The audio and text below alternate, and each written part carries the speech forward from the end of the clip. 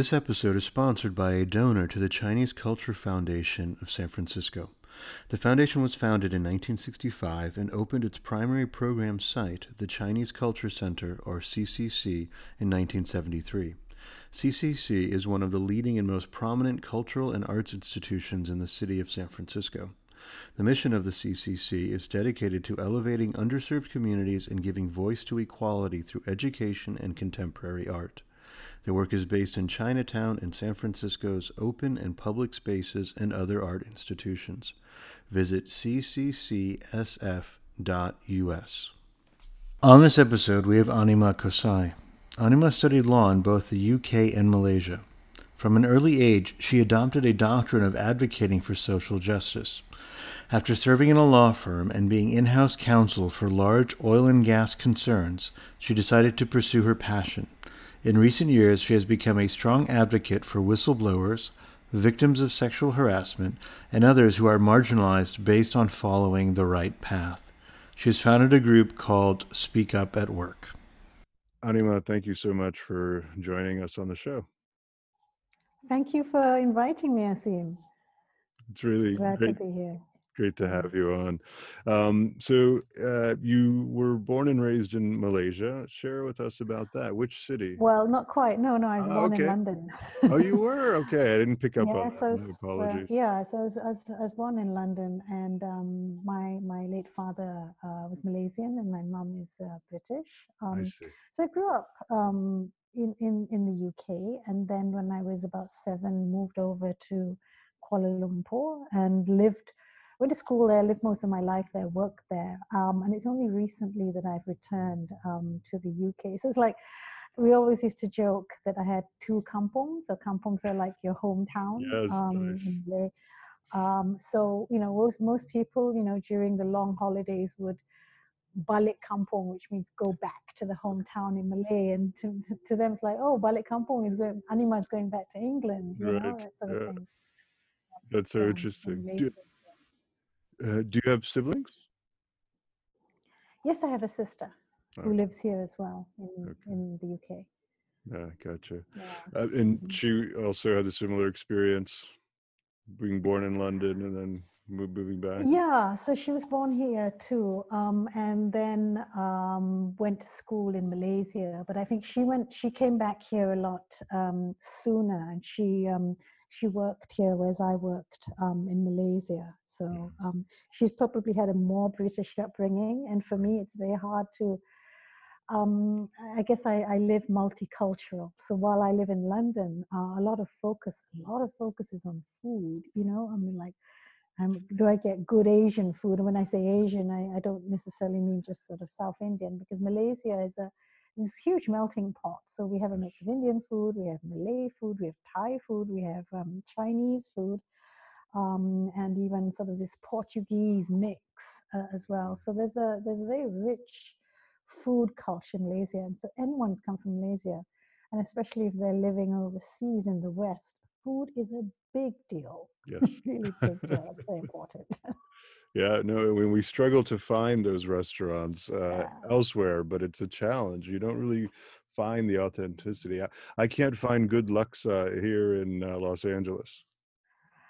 Well, I can't say this. I mean, it's the same in the UK. So you end up, and this is the experience from the Malaysian diaspora, is they end up becoming really good cooks because it's hard to find, all this. Yeah, I used to think it was very difficult to make, things like laksa and so on. I found, yeah, it's not that difficult when you have the right ingredients. So Okay. it's a Right. discovery. So at this age, I'm finally learning to really cook Malaysian food. When you're living in Malaysia, you don't have to. It's so That's easy right. to buy So it. easy to get. Yeah. Yeah. Yeah. Okay. So as most Malaysians, you're a foodie. Nice to hear. um, And since you have Singapore roots, we can definitely have a debate, but we won't go there.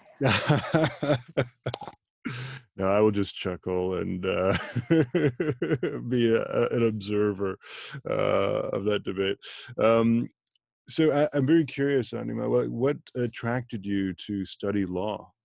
Were there certain experiences you had growing Oh, up? I think think it's just a sense of justice and fairness. And my friends always joke, I'm out to save the world, and I still am. So I think that's really what led me to law. That I felt like whatever I felt was unfair in the world, I would do something about it. So, and that's how a lot of law students Mm. end up doing law. And then, of course, you become a lawyer and discover, no, it's not like that at all. You don't get to save the world. You don't get those gritty cases. In fact, you could be lumped with something really boring and mundane. And it's the journey in a law firm in itself is quite an interesting experience, and but I think it's an incredibly good grounding, in a sense of getting structure, of understanding your rights. And I think for me as well, actually, people talk about privilege in terms of gender or color. I think even profession. And I now know how privileged I was as a lawyer, because Mm. all I had to do, if I was just stopped on the road by a police officer, is to say I'm a lawyer. And they go, oh, okay, and wave me on, because they just didn't want, we were incredible privilege, right? Right. And even to introduce myself, I never got a neutral response when people asked what I did. I'd say lawyer, and it was always one of, and that in itself is really interesting, in that it's an intimidating profession.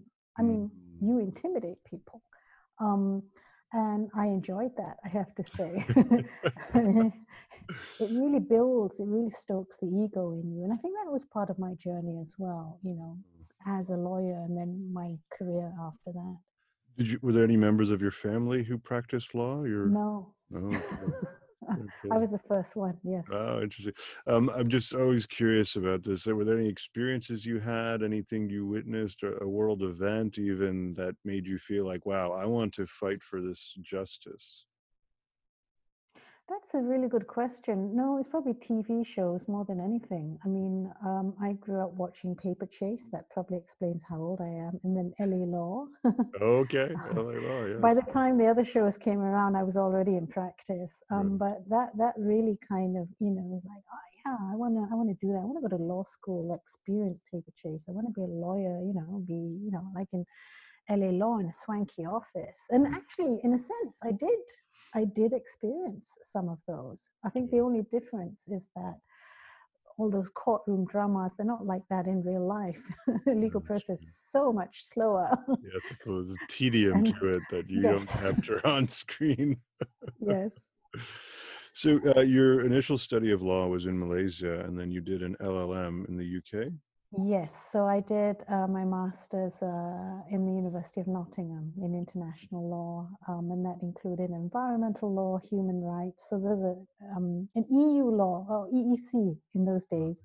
So I'm a big proponent of the EU, and I thought, yes, everything I learned from there would help, in terms of when I return to Malaysia as well, giving it a sort of international perspective. I was very drawn to international law, international conflict, human rights, those areas. And so that was the intent when you went to the UK to study. You were going to return back to Oh, yes, practice and in I Malaysia. did. So I practiced in just under 10 years in Malaysia. So I was in a number of firms, but primarily in Zaid Ibrahim and Co., which is today the largest firm in Malaysia. It's also one of the biggest regional firms, if you don't count the international ones. And it was a fantastic experience because I specialized ultimately in privatization, Okay. I'll call it privatization projects, technology. So at the time that I was practicing technology law, there was the big convergence of the internet, multimedia, together with the more traditional telecommunications. Mm. So that in itself was in Malaysia. It was actually, Malaysia was one of the countries at the time with cutting edge laws when it came to technology. Mm. Not many people are aware of that. We call it convergence laws. Okay. So I had some, my clients tended to be the big telcos and those kind of companies, and it was an exciting time. Yeah. Nice. Nice. Well, that region has also taken the lead on, and more recently in cryptocurrency law and Hmm. its interpretation. And so that's it's far easier to engage in those business activities there than it is here. Well, I mean, on that note as well, I mean, a lot of, I was involved in legal reform as well, advising the government at the time in terms of, making changes to various laws as technology and so on progressed. So it's exciting when you're involved in legal reform because you really get to see how policy is shaped. The other area I was looking at was energy and utilities Okay. as well. Yeah. Yeah. And you were looking to privatize energy and utility companies in some of your work? Oh, that had already happened. And it was more in terms of looking at the industry itself, in terms of its competitiveness, whether it worked, breaking monopolies and that sort of thing. So something that was more sort of ultimately good for the consumer as well. Yeah. I think a lot of people are not quite aware of how progressive Malaysia can be when it comes to laws. And when I tell people in other countries, oh, Malaysia has this law, they're quite surprised because it's not seen as a Western. But I think because we were learning, because we were open to seeing what other countries did, I mean, it was incredible learning about how other countries were tackling certain issues. So when I talk about energy, we were also looking at how California energy's laws worked as well in terms of electricity distribution and supply. Well, I remember for a long period of time, there was a fair amount of focus on tech and tech investment. And I think it was right around this time of these convergence laws. Even a funny anecdote, I remember a few times that I've been to Kuala Lumpur, landing at the airport and it taking some time to get downtown, and you're passing by a lot of farmland. So you can't help but ask the question, couldn't the airport have been closer? But I understood that there was a large tech park that was had been earmarked. Or we called it, yes, the multimedia super corridor. I mean, that was the dream of the prime minister at the time, and he was actually recently the prime minister again, Dr. Mahathir.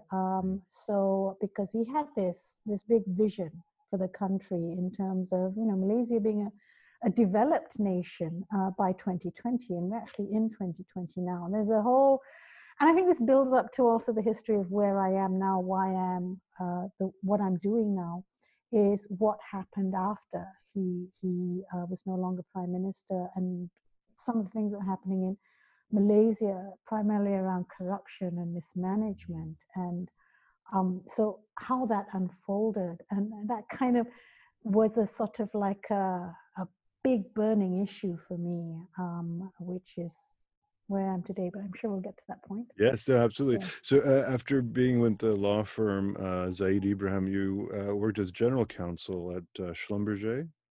Well, I was legal counsel at Schlumberger and then general counsel at another company, Cherry Hess, which is half Petronas, half Hess, which is an American oil company. So I was in legal practice for just under 10 years, and then I joined the oil and gas industry, which was another, absolutely new adventure, I'd say, because it's just like a whole new world opened. And when I share stories from the oil and gas industry, people who've never been in the industry, they're absolutely surprised. I mean, that's where I learned about leadership. That's where I learned about, for example, one of the big areas I look at today are areas of sexual harassment and workplace bullying. These are things, policies and training that I learned at while in the oil and gas industry, and implemented them as well. And I found the industry to be very, very open to cultural change. And people are surprised when I say that, because it was an industry that takes safety very seriously. It takes quite a number of issues. They listen to feedback. And again, a lot of people are surprised when I tell them that really they see it as an old-fashioned industry in certain ways. But imagine me as a lawyer, and lawyers have a certain mindset in certain areas, suddenly thrown into a world full of engineers, primarily engineers, who have very different way of looking at things. And absolutely, I mean, adore engineers. I mean, it was nothing can be more stark. I mean, I didn't even have to dress up to go to work anymore, compared to being with a law firm. Sure. Um, you didn't feel the need to perform as much when you're in the oil and gas industry. I felt more comfortable being myself. It's quite funny in that sense, given that I was one of the few women in management, whereas in a law firm, it's a bit more equitable in that sense. But I found that I could come into myself. People would listen to me because, oh, it's the lawyer. When you're a lawyer among lawyers, lawyers just love the sound of their own voice. But engineers are incredibly, incredibly respectful and very, very rule abiding to a large extent, right? Whereas lawyers look for ways around rules because that's how we're trained and that's how we have to support, sometimes advise clients. It's with engineers, in the oil and gas industry, it's all about compliance. Now, I'm not saying that it's 100%, otherwise, why would you even need lawyers and auditors and so on? Right. But the mindset was really different because, as I said, safety is very important. And therefore, to not comply could mean that someone might die. Sure. That's the consequence. You don't feel that when you're in a law firm. You're a bit removed. Yeah. But when you're in an industry where you really see what's going on at a ground level, you're very aware of how decisions can actually be playing God in a sense. Something you say or something you decide upon can actually ultimately result in someone staying safe or someone dying, so yeah. So what was no, it's absolutely fascinating. Was it some of those safety issues that came up that sort of sparked your interest in Speak Up at Work? Speak Up, yeah. So safety really inspired me, and this is why when I first joined, I mean, I remember, and I know he's no problem me sharing the story. When I first joined Schlumberger, I had this wonderful QHSE manager, Quality, Health, Safety, and Environment. So who's my peer? And we would get into massive arguments because, he had this tagline when he signed off emails, all accidents are preventable. Lawyers were trained to look at, there's no such thing as an absolute sentence. There must be an exception to it. And I said, no. Some are really accidents, you can't prevent all accidents. And we'd have these big debates. And it was really interesting. They had this contraption called a convincer. So I'll give you an example. And this was about driving, because one of the things Schlumberger discovered, because they took safety obviously very seriously, and they wanted to look at rates in terms of if there were any fatality, injury, and so on. I mean, that's across the industry. All companies in the oil and gas industry really track this big time. And what Schlumberger discovered is the highest risk area wasn't actually offshore on a platform, it was while you were driving. So this road, so their journey management policy was very, very important. And so there was this contraption called a convincer, which is essentially, what happens if you don't wear a seatbelt and you're in a car. You think you're driving slowly, like, I don't know, 20 miles an hour, that's slow, right? But you can even die if you actually a force hits you. So what they did is you get strapped up in this convincer with a seatbelt, and basically you're at this force as if you're traveling like 20 miles an hour, and then you just whack into this wall or whatever it is, right? And then you're just thrown forward. And the point of the convincer is to convince you to wear seatbelts, because it isn't so much about there's a law that tells you or the rule tells you to do it. It is for you to really understand why you do it. And this is the underlying culture of safety culture in the oil and gas industry. And I was very often looking at things from an compliance and ethics perspective, like business ethics, conflicts of interest. Can I accept a gift? Can I accept the client? Those kind of questions. I'd go there, do PowerPoint slides, and see everybody sort of standing there going, oh God, you just listen to the lawyer. You're not convincing them. They just know, well, those are the rules. We can't accept gifts over a certain amount because that would be considered unethical. It's not illegal, it's unethical according to the company rules. But I wanted to go deeper. Like, I didn't want people to feel they were forced to obey the rules or think like these are stupid rules and not bother, because that can happen too, right? But to really understand why the rules were there in the first place. So I found that the safety culture and the attitude of people towards safety is like, really, people understood. It was one of my Speak Up advisors members looks at, you know, he runs a Hearts and Minds program actually in Malaysia, and that's really what it's about. It's about converting hearts and minds. So people do it because they believe in it, not because there's a rule that says they have to follow it. So it's going beyond mere compliance. So one of the things is the story is that we were rolling out a harassment-free workplace policy, and it's very hard for people. You know, you're going to tell them things like, you know, don't sexually harass somebody, or don't do something that humiliates someone, don't offend them in the workplace. And people come to me and say, what, you mean I can't crack jokes?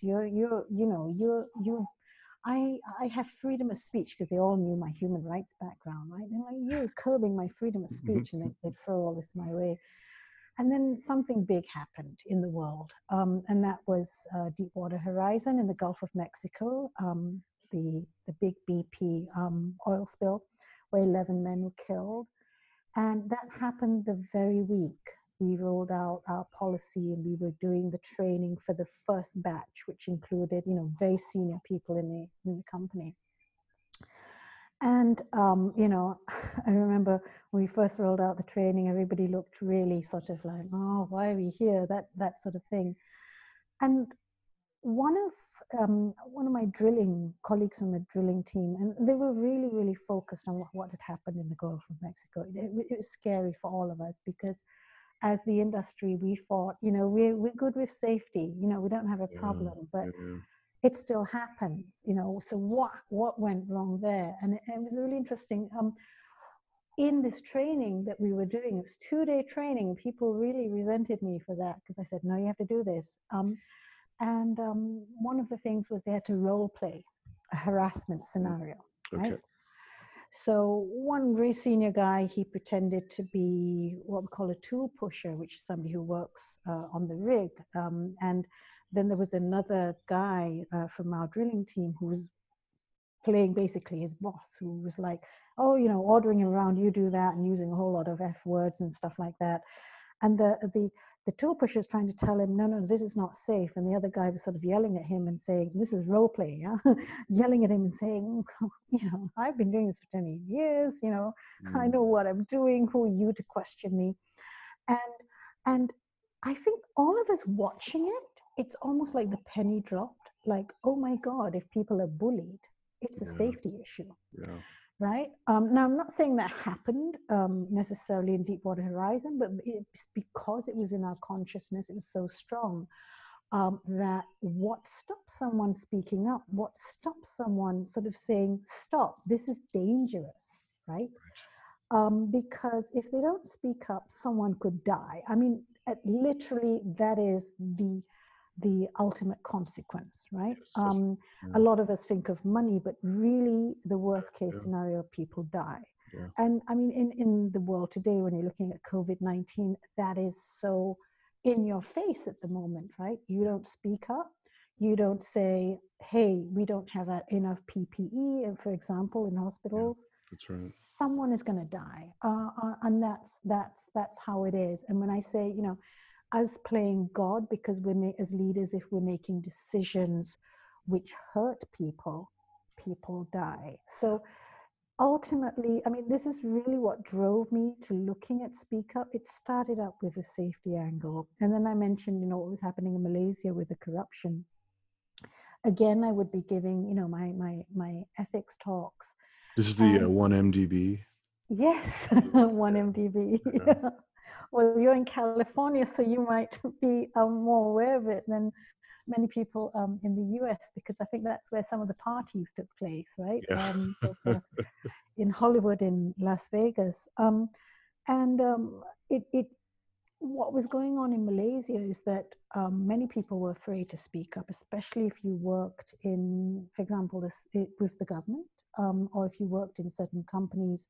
For example, if you worked in 1MDB Yeah. and you were aware that it wasn't just these companies, it was the banks as well. I mean, there are quite a number of banks now that have been implicated. If you look at the papers that came out of the Department of Justice, we had Deutsche Bank, we had a couple of Malaysian banks. Of course, the investment bank, Goldman Sachs itself, handled a number of bond issuances where money had been siphoned out with the knowledge of some of the executives of Goldman Sachs. So, and interestingly, I actually had a conversation with one of the Swiss bankers some years later, who was very worried about this. But again, there was this issue of, do I lose my job? And just to speak to, the finance industry, with issues like money laundering and so on, and there's a big push in terms of compliance for banks to follow AML, anti-money laundering rules. They are very aware of that, but sometimes there's still that fear to speak up and say this is happening. And we've all heard of cases where some people in banks did try doing that. They blew the whistle. So one of my friends, who is now also with the Speak Up Academy now, I'll speak to more to that now, was a big whistleblower based in London, but for a US bank. Where drug money out of Mexico was laundered into the US. He was ultimately fired. His name is Martin Woods, and he blew the whistle on 20 billion pounds worth of money being laundered. But he really paid the price, right? He was sort of blacklisted from the industry. And when people see this, people in finance see this, it's very scary. I know bankers in Singapore who were expats who also dare not speak up, because if they do, not only do they lose their job, they have to leave the country because you're relying on your work permit. And when your family is based there, they go to school there, it's not that easy. So when I talk about speak up, I'm talking about, speak up for people who are sometimes senior executives themselves, and they're caught in that kind of bind. But just coming back to where I was, I know I'm jumping ahead. No, seeing the corruption, the extent of the corruption and the fear that people had in Malaysia really drove me. And the ultimate was when the Prime Minister at the time, Najib Razak, who himself, he's on trial for over 40 charges in Malaysia, in a mix of money laundering, tax evasion, and CBT, corruption, right? He basically started harassing, he fired his Attorney General, right, who was actually about to arrest him. He also fired his deputy, the deputy prime minister, because he questioned him about the 1MDB case. And he also harassed the Malaysian Anti-Corruption Commission heads and officers as well. And I was so angry at that time. I actually got a group of civil society people together. We actually stood on the steps of the MACC, the Malaysian Anti-Corruption Commission, and we gave a press conference. We met with the officers of the commission, and we gave a press conference. And we as civil society feel that it is absolutely wrong for the top member of the executive, the prime minister, to be interfering with an independent regulator, right, the Anti-Corruption Commission, from doing its job. But it's clear why. I mean, we all knew why. With hindsight, it's very clear that he wanted them to drop the investigation against him. Yeah, of course. And so I suppose that's how Speak Up was formed, this awareness that people were afraid, and there needed to be safe space for people to be able to bring up issues of wrongdoing, so that they would be heard in action. Whatever issue they raised will be taken, whether it's from the perspective of safety, commercial crime like fraud, corruption, money laundering, or issues, which are a bit more personal, like sexual harassment and bullying and discrimination. Well, and some of the other examples that you have on your profile, the Olympic gymnasts and Dr. Nasser, that situation, the Volkswagen diesel misrepresentation. Yeah, these were all, in terms of the Olympic gymnasts, actually, so these young teenagers, many of them did speak up, right? But this is it, and this is the thing when you look at the issue of power dynamics. A lot of people look at, some, 15-year-old girl, oh, she's hormonal, she's saying this about this established, reputable doctor, and they would not believe a 15-year-old girl against, and this needs to change. And that's also why, Me Too came up, because women who had experienced or suffered sexual harassment had not been heard. They'd not been heard by their employers. The only other outlet they could find was #MeToo on social media. Because their own employers were not listening to them. No, not protecting them either. So you relocated to London full-time. What year was that? 2017. 2018, yeah. Okay. And so share with us about Speak Up at Work, how many people you have involved, and the type of activities that you're engaged in. Well, first of all, it was just like, it's just a brand concept. I had a really stressful job. It was very consuming. I needed to take time out. I wanted to write. I wanted to sort of explore this whole speak up idea. So I did a lot of writing and I did speaking as well. And eventually I was like, there's more to this. I need to take this bigger. And just recently, in fact, this year, a number of us came together. So, I have, for example, my co-founder who's in the US, Dr. Kernan Mannion. He's a psychiatrist by background.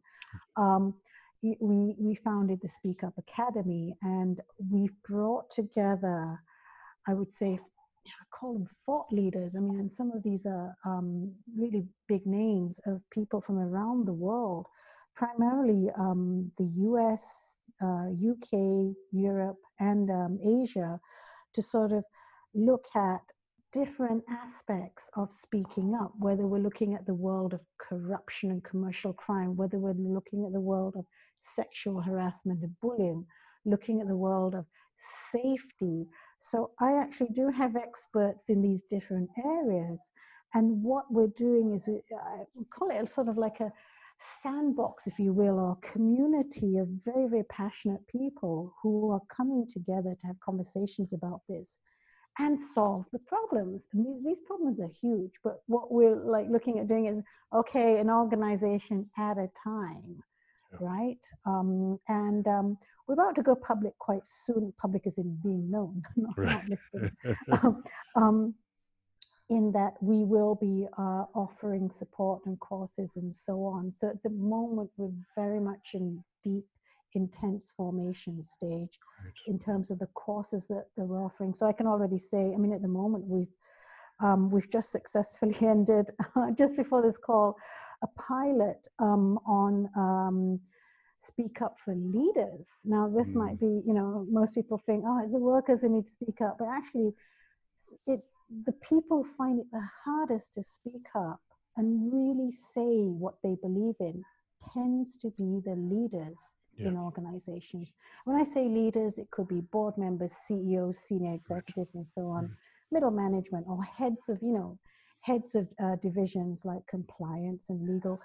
They need a lot of support as well. So we've been running, we call it the Evolving Leaders circles, especially for now. So it's a safe space where leaders can just be themselves and not think that they're, out of this overwhelm and pressure that they're facing at the moment, that they have that space, a safe space to be themselves and help reconnect with what's really important and how they bring that out into their organizations.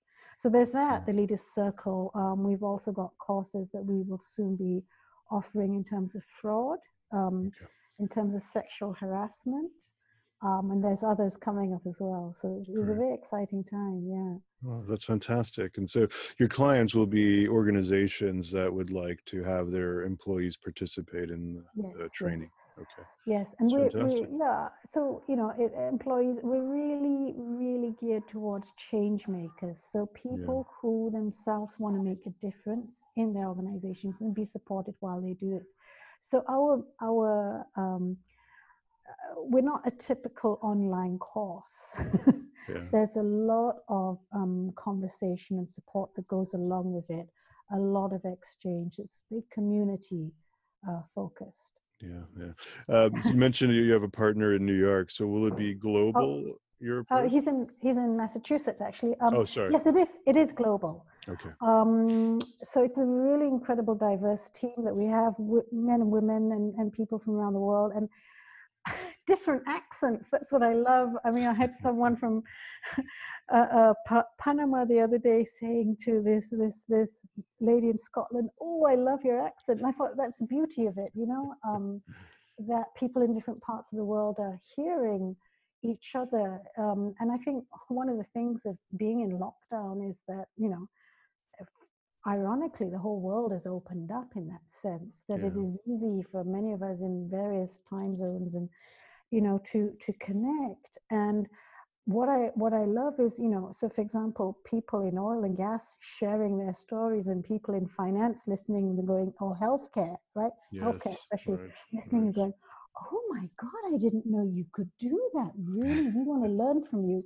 And then we have people, in primarily in Malaysia, because that's where I'm from, who are, sharing certain stories, and people in the US going, wow, really? So it really opens up a world view that many of us don't experience. And I learn so much from, because we have very regular calls on different topics. And I feel uplifted almost on a daily basis because, whenever I join a call, it's like, wow, this is incredible.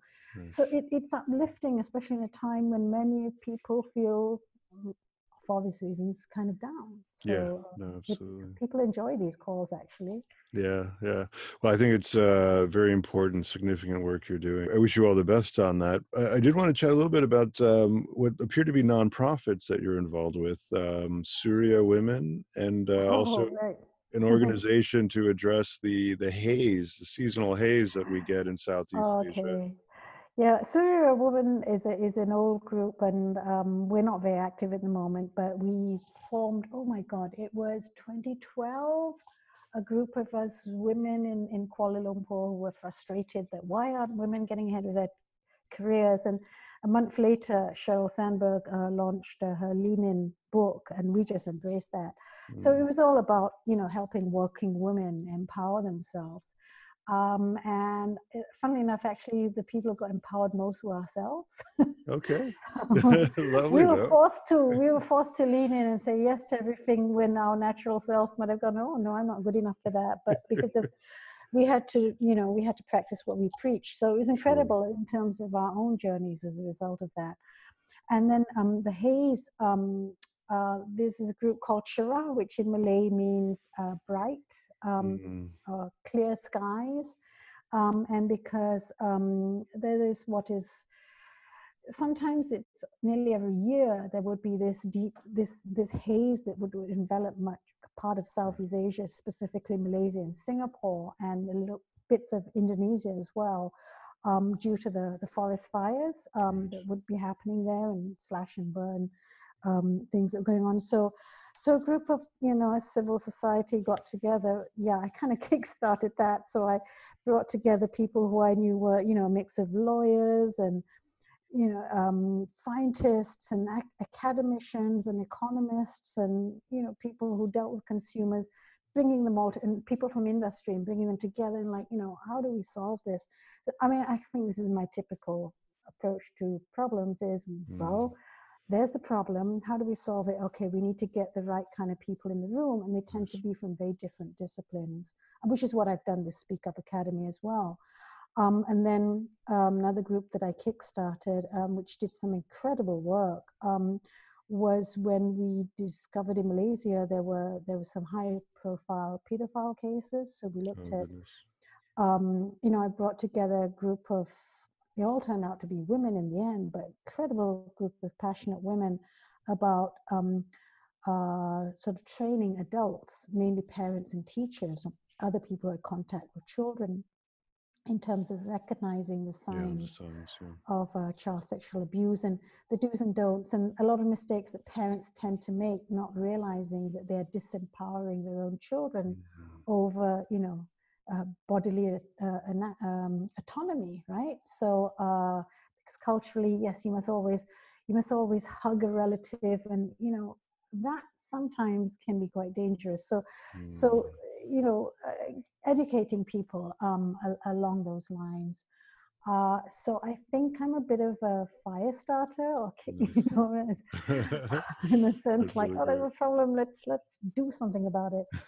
And I think it's the same approach that I brought to Speak Up at Work and Speak Up Academy, where I see that we have some incredible brains around the world in their different disciplines, and I ask the question, what if we all got together and let's try and solve this in this context, and experiment, with what works, what doesn't. But more than anything, I think it's that sense of community, because a lot of people have felt, these experts have felt very isolated sometimes.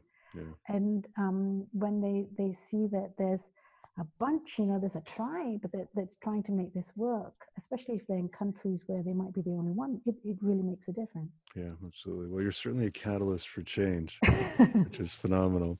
In the last minute or two that we have, share with us about Leadership Redesigned, the Lisa Barnwell webinar series that you've been involved with. Yes, I know Lisa for a couple of years now. We're both part of, I'd say, the Feminine Power Corporate Group. And one of the inquiries we had was about bringing the feminine qualities, which are present not just in women, but also in men, and allowing that to be acceptable in the workplace, in the corporate world. So when she came up with this notion of leadership redesign, especially now, right, when the traditional leadership doesn't seem to be quite working, we were looking at, what are other aspects of leadership which are so important for people to be carrying, that have been ignored for so long.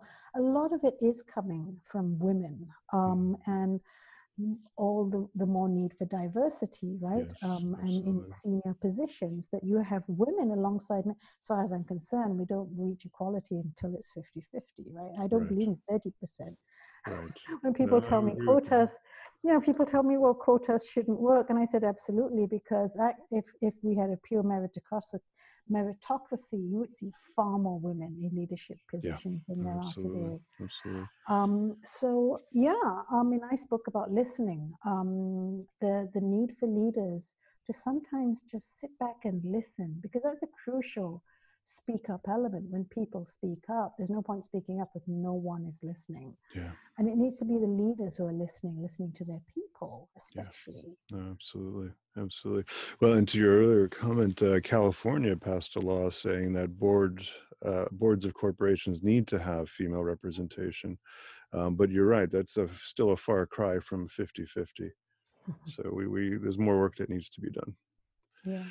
Anima, thank you so much. Really appreciate your insight, your wisdom. Appreciate all the work that you do at Speak Up at Work and Speak Up Academy, and look forward to that being rolled out.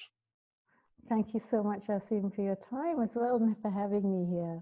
Achieve is recorded at Subtractive in Hangar 8 at the Santa Monica Airport. Music is produced by Hennedy.